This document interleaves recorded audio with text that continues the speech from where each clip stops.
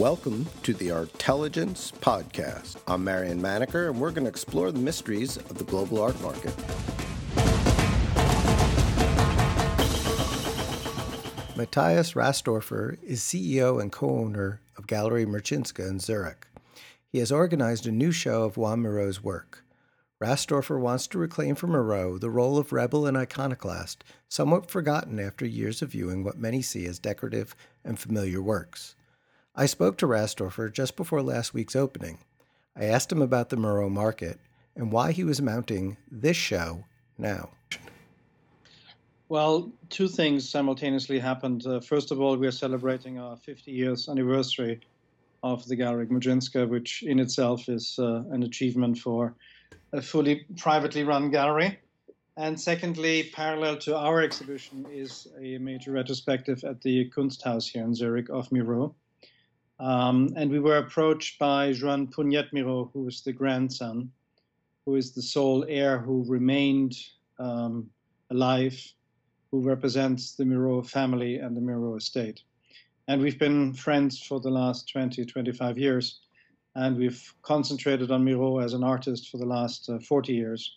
So it all came together, the fact that our anniversary, as well as the exhibition at the Kunsthaus, as well as Joan Puignet Mirau approaching us to want to do a curated show and a performance at the gallery. And have you been involved in the Mirau market for a long time? Absolutely. I mean, as I said, the gallery exists since 50 years. Basically, the involvement in the Russian avant-garde and constructivism on one hand, and Picasso, Mirau, Delaunay, Schwitters on the other hand, have been the pillars of the gallery. And can you give me a sense of how the Mirau market has changed over the last few years? I mean, I've had previous discussions with various dealers who've, seen Mirau as being the next high-volume artist who's also of the highest stature. And though we've had some peak sales in the last few years, there never seems to be the momentum in the Mirau market that there is in some other artists' markets. And that may just be because there's not enough work available. But I'm curious about the buyers and your experience with them. I think that's a very important and a very valid question that you're asking. The Mirau situation, I think, is best compared to Picasso. Both Picasso and Mirau are considered as the most significant artists of the 20th century in terms of collecting, in terms of museum exhibitions. And when you look at the Museum of Modern Art and its support from the early days of Mirau and Picasso, and how many shows actually took place during their lifetime, you would see that they're always looked at as the two classic modern artists per se. However, the approach to Picasso has always been that he was the daring one, whereas Mirau was more the civilized one. And the more we've done research on Mirau, the more it becomes apparent that that's absolutely not true, where Mirau actually was always wearing a suit and tie, and Picasso was appearing a little bit more flamboyant. Mirau actually burned paintings, slashed paintings, overpainted work of other artists. He was really someone of an absolute rebel. And when you look at the early works from the 20s, which we focus on in this show, 20s and 30s, it is literally the end of painting and the beginning of painting that he declares. And the market of Mirau is reflecting that kind of insecurity about who is Mirau as a person and as a painter, where he has now a market for late paintings that have become much more expensive than, let's say, the 1920s and 30s, which again runs a little bit parallel to Picasso, where previously was the Cubist paintings that would have been the most expensive. Now it is a Musketeer or Marie-Thérèse. So there's a change of taste, certainly, but there's also, I think, a much more in-depth research going on who Mirau and his significance for the 20th century really was. And when you look at the prices, Yes, you have some peaks and you have some lows. So altogether, from a gallerist point of view, that's quite a wonderful situation that you can actually still acquire some extraordinary masterpieces at relatively reasonable prices. And of course, for a collector, that's the same point of view. It's something that gives you opportunities. And I really believe in that. I think Miro, still as a master of his standing, has some way to go in terms of prices. Have the collectors just not made the connection between Miro and abstraction? Given the high value for abstract expressionist works at this moment, and the centrality of his work in preceding that, you would think that it would have just driven more interest. And then I noticed not long ago, someone here in New York did a show of Miro works, several of which looked like very current painters. And people were joking, identifying the painter, the young 20-some-odd-year-old painter who this Miro work looked Absolutely. just like. And you would think in both those directions, it would generate more interest, demand, appreciation of Miro as an artist. Do we just need the shows that will make that point to collectors? I think it's the shows, and I mean, I've said that in an interview a few months ago. It is the shows and it's the marketing these days that is not unimportant in terms of establishing value. But before I come to the marketing aspect, let me answer or elaborate on your comment about the influence with contemporary artists. There's a whole series of collages of Miro from the 1930s that we are actually very much focusing on in this exhibition, which use collages, stenciled letters. They use drawings, they use drip painting. And if you look carefully in these 1930s works, they anticipate Rauschenberg to the dot, as well as several other artists that use stencil letters, Jasper Johns and Robert Indiana to mention too. So artists have always seen this earlier and have looked at those influences than collectors or curators. We've had the same experience when we, as a gallery in the 60s, sold Schwitter's drawings to Cy Twombly and to Donald Judd.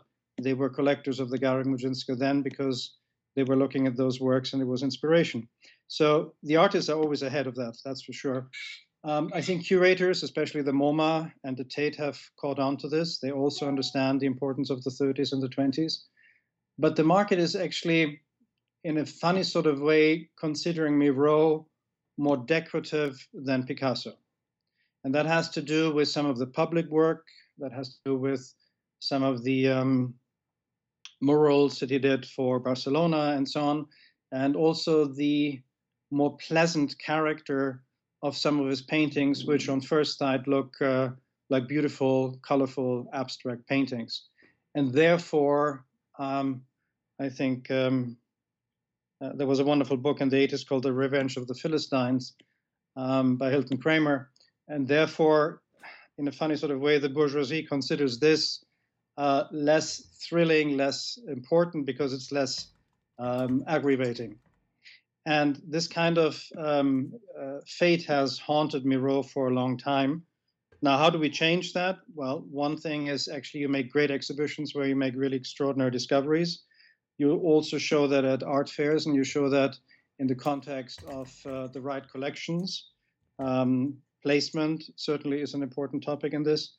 I was just last week in an extraordinary collection in New York, where I saw these amazing 1920s and 30s Miros hanging next to Jasper Johns and the American pop art, which amazingly works very well.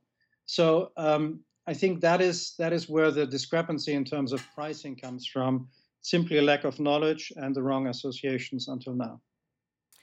I remember in November, Christie sold an early Monroig painting of his for, I don't know, $8 or so million. And considering that similar works, though obviously in many ways better works, are in some of the best collections, and they're sort of pivotal works. It's almost as if it's sort of across the board. Miro is recognized artist, but somehow just not valued or overlooked. I suppose because he doesn't really fit in. He runs parallel to a lot of artistic trends, but isn't necessarily directly central to them. Well, you know as well as I do, a market is also established by the amount of important works you can sell. And I think different from Picasso, and forgive me that I constantly make that comparison, but I think it's the most logic. Picasso was obviously more prolific, especially in the earlier years than Miro. 1920s and 30s works, important works, when you look at the Catalogue Raisonné, there are not that many. And most of them are really in great institutions or extraordinarily important private collections that have no rush in selling anything. And therefore, you will not have such an active market in that area. Whereas now, when you look at the market, the later paintings, where there are obviously more of, seem to be doing better, and there's more trade, partly because of the fashion aspect that I mentioned before, but also because there's a market for it. And I think that is something that is obviously the problem of modern art in general. How many great pieces can you have at auction or in important galleries or at art fairs that would be the kind of work that establish prices? So I think what will happen with Miro, which I think is a trend that I would predict and foresee for the next few years, is that you will find, and mark my words for that, you will find a slowing down or a correction in the slightly overhyped contemporary market. And you will find a more focused interest again on true value, important classic modern and classic contemporary art. And with that, an increased interest in the early work of Miro as well, which then certainly will change the prices upward as well. Speaking of the supply, there was a large group of works that had been owned by a Portuguese bank that were meant to be sold as sort of a single collection by Christie's, I guess 2 years ago. That got somewhat caught up in some local politics, and I suspect will come back to market sometime soon.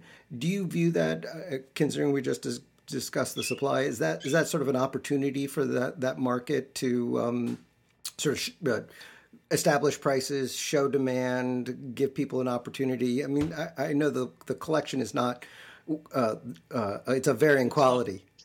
No. Yeah, but it's supply. It's and supply all at once, which is both good and bad. And I guess that's my question: is it good or is it bad that they're selling? It's absolutely good. And again, I make my comparison with Picasso. I mean, when we were looking at this avalanche of Picasso ceramics that were hitting the market, everybody thought, "Oh my God, too much. That's going to be terrible."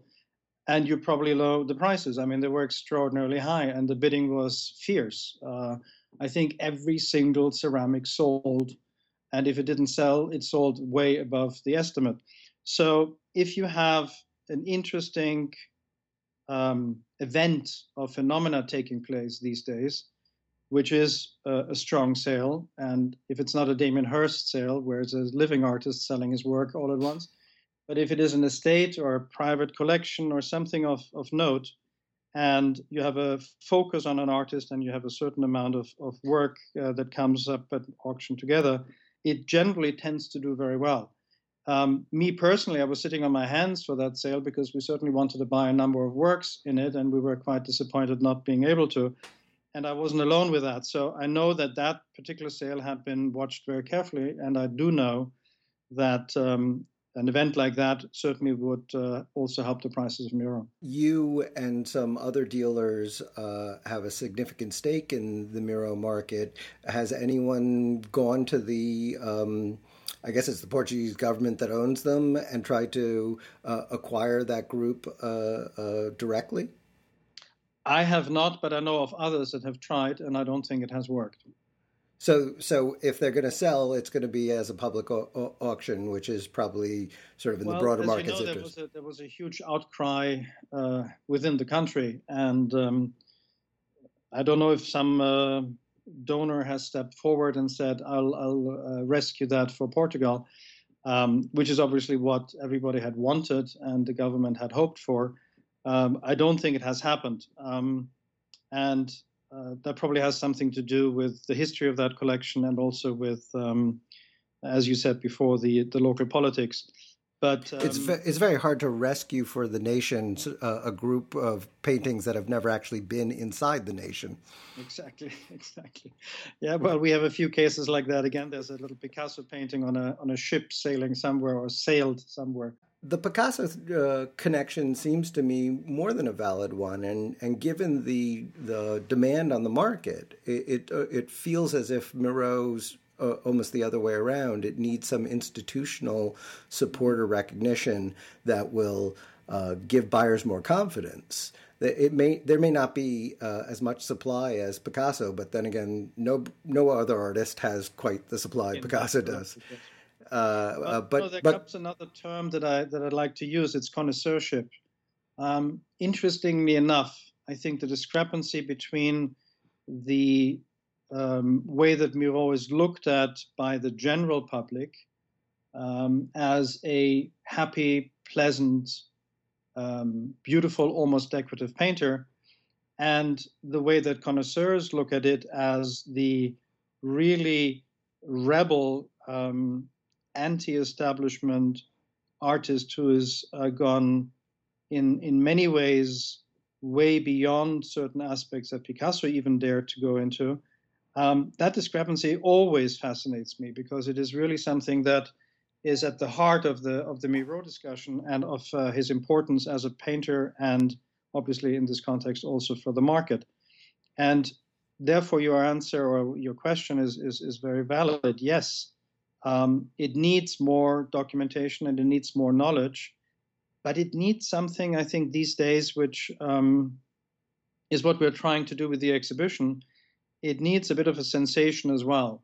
And what will happen during the show is that the grandson of Miro, Joan Punyat Miro, has researched for the last 15 years all the performances that Miro did, all the kind of actions that he had planned, and incorporates that in one performance that's going to last 40, 45 minutes, where he will perform those kinds of acts as the grandson in order to summarize the rebellious character of Miro. And he will do that in the capacity of the last living heir, as I said, and also of the representative of the estate.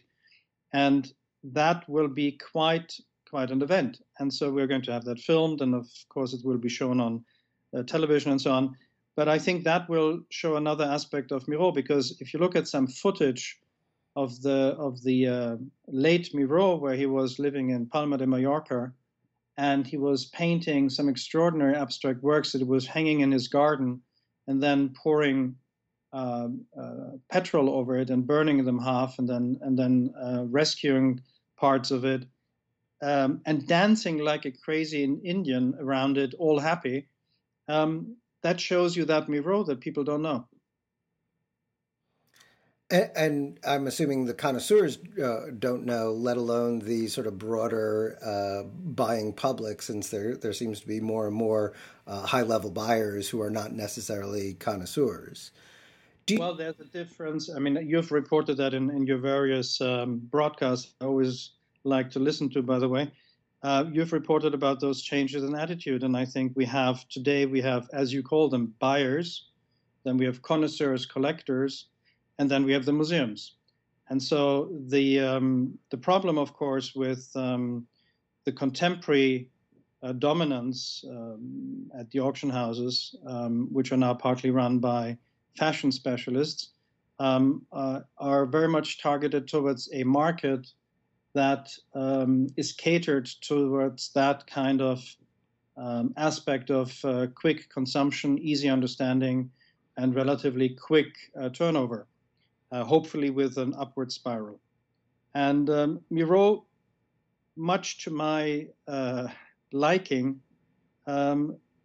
doesn't play that role. He doesn't fit into that kind of scenario, and therefore hasn't been really hijacked into this kind of marketing strategy that works. And therefore, museums and collectors have an opportunity to actually buy work, preserve it, and appreciate it, where, in other aspects you're unable or excluded from that kind of possibility. Do you see more of a bias among buyers towards the origin of the buyers towards Europe, or is it Europeans and Americans? Are there Asian buyers or the so-called emerging markets, Russian, Gulf states, or even Brazilian buyers? You're talking about Miro in particular? Yeah, in Miro, in this market, from the discussion we've just had, the assumption would be that it is first a European buyer base with American connoisseurs, but not necessarily broad American buyers. Asia as well. I mean, the language of Miro is actually incredibly universal and universally appreciated. And then I think you have to make a distinction between paintings and sculpture. Sculpture obviously being something that relates very much to Asia and to the Middle East. I mean, there's a very famous, very important Oiseau sculpture that's in Qatar. So you have sculptures in public places around the world of Miro, highly appreciated and very much loved. In terms of paintings, the abstract quality of Miro obviously is something that relates to the Middle East, non-controversial. However, if you go a little deeper, then it's always sexual. So on one hand, if you take the later ones, I think that's why that is doing better in terms of the market, because they're less clearly surrealist and less clearly homme et femme. And for an Asian buyer, that is not a problem. So for Asians, the early Miro work actually, and we're not talking about the figurative, we're talking about the surrealist paintings, relate very much to their spirit, because it has not only this beautiful color palette, but it also has this sense of the element, the object, and the space around it, the emptiness around it, which is a very Asian concept, a very Japanese concept, that you have a lot of empty space that actually is as valid as the object painted within that empty space. And so there's when we go to Art Basel, Hong Kong, for example, there's a definite interest in Miro in Asia. And in terms of Europe versus America, I wouldn't say that the Europeans are first. I think the Europeans clearly get Miro very quickly and almost grew up with him, and certainly have no problems with the sexual problem of his definitions that he would give verbally. But I think the connoisseurship is pretty equal among the good American collectors and the good European collectors. And I think that is actually a sophisticated client basis on both sides of the Atlantic. We don't have as much Russian collectors, I think, for Miro. Any particular reason, or just not? I don't think. I mean, I think they would go more for Picasso primarily. I mean, as far as I have learned, because that is the number one, and Miro is the number two, let's say. So you go for the number one. I'm old enough to remember very much the 80s and the Japanese buying, and of course that was a phase of 10 years where Miro also did very well in Japan. So does that mean there's a fair amount of important work in Japan that may come back to the market? Absolutely, there's some, because it was very much an interest of the Japanese in the 80s. And the Japanese, however, are not very good sellers. I mean, they buy, and if it's not at least the same value or more, they do not like to sell. But so tell me a bit more about the sellers. Who are the sellers?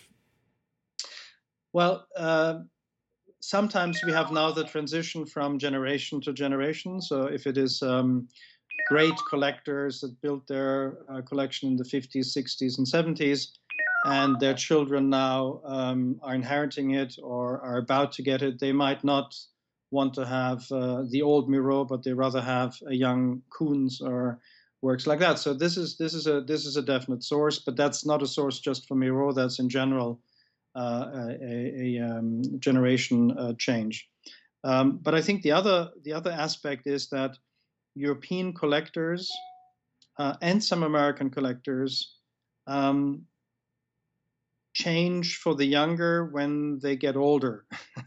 It's like a rejuvenation process, not just because the next generation is coming up, but simply because you feel younger yourself if you're collecting younger and you're with younger galleries. So that I've also noticed over the last few years increasing rather than decreasing. But in terms of finding important works, that is still mainly Europe. And how is the estate? Does it own much work, or well, the estate was extraordinarily generous. They have made possible two major foundations in Spain, one in Barcelona and one in Palma de Mallorca. So they have given an extraordinarily vast and important group of work, plus money to maintain those foundations, to the government.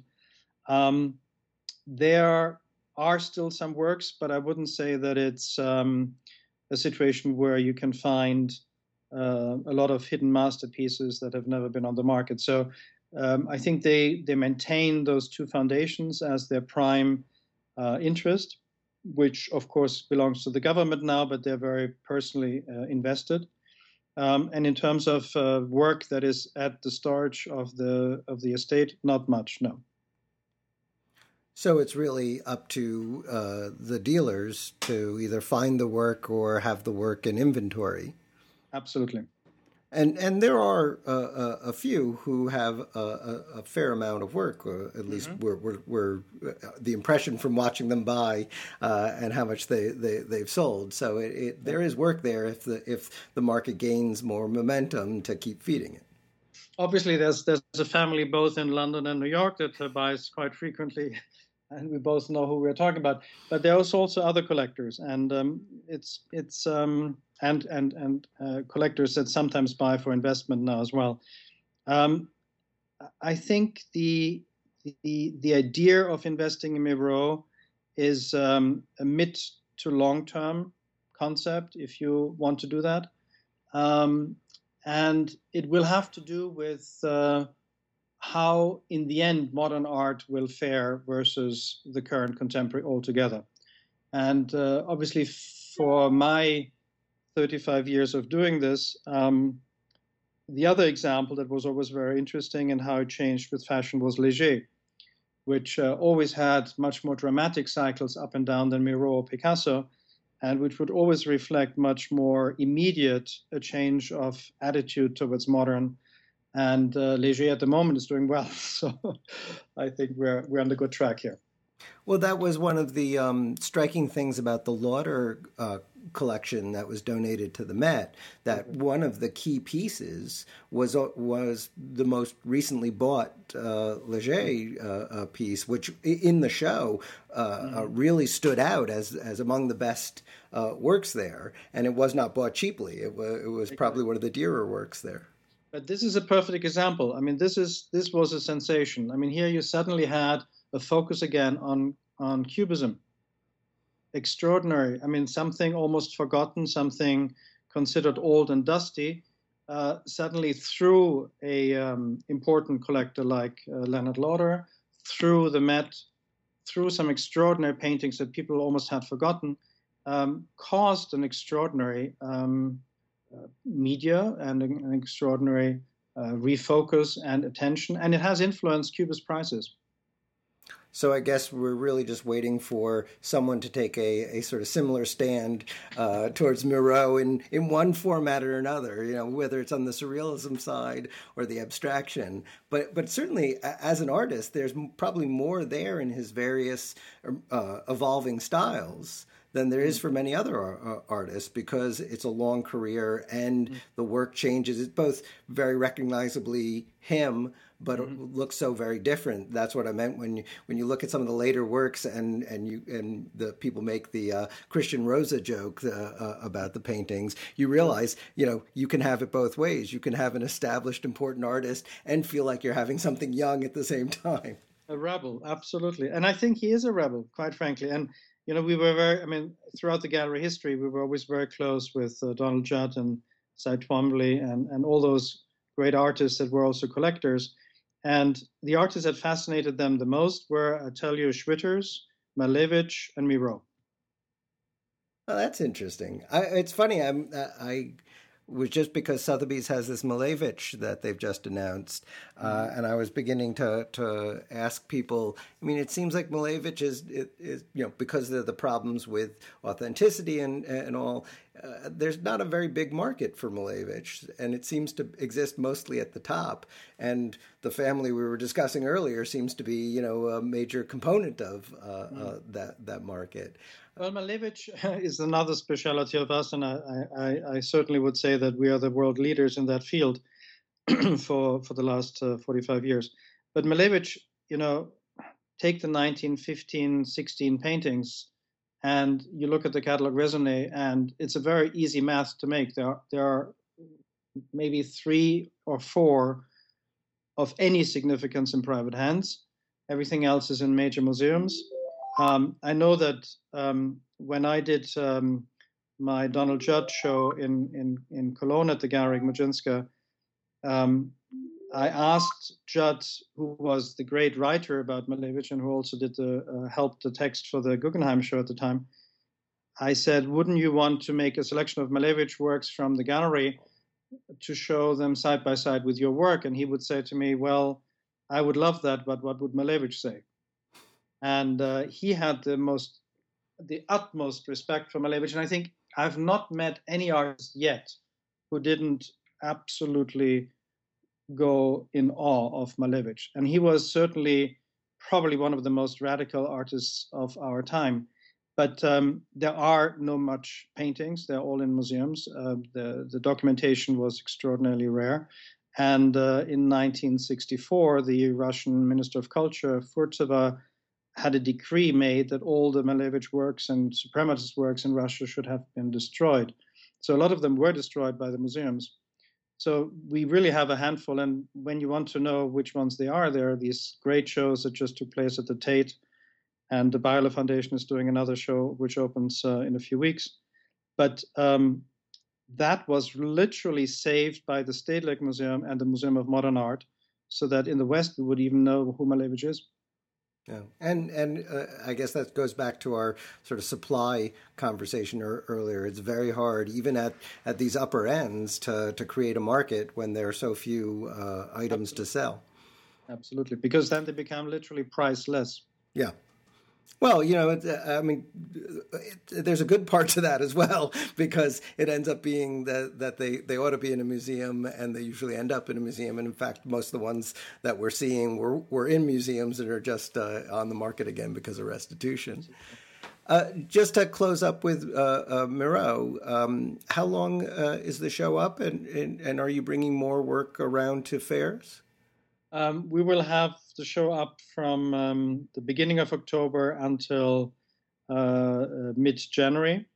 And as I said, it coincides with a rather important Miro retrospective at the Kunsthaus in Zurich. So it'll be quite a Miro destination during that time. And we are celebrating our 50th anniversary. So we're actually showing at Art Basel Miami an exhibition that will be focusing on the use of letters and words in 20th century art. And so Miro will be part of that as well. Oh, that's great. Well, I wish you the best of luck with the show, and I appreciate your taking the time to talk to us. It was my pleasure. Thank you for listening to the Artelligence Podcast. Visit us at artmarketmonitor.com.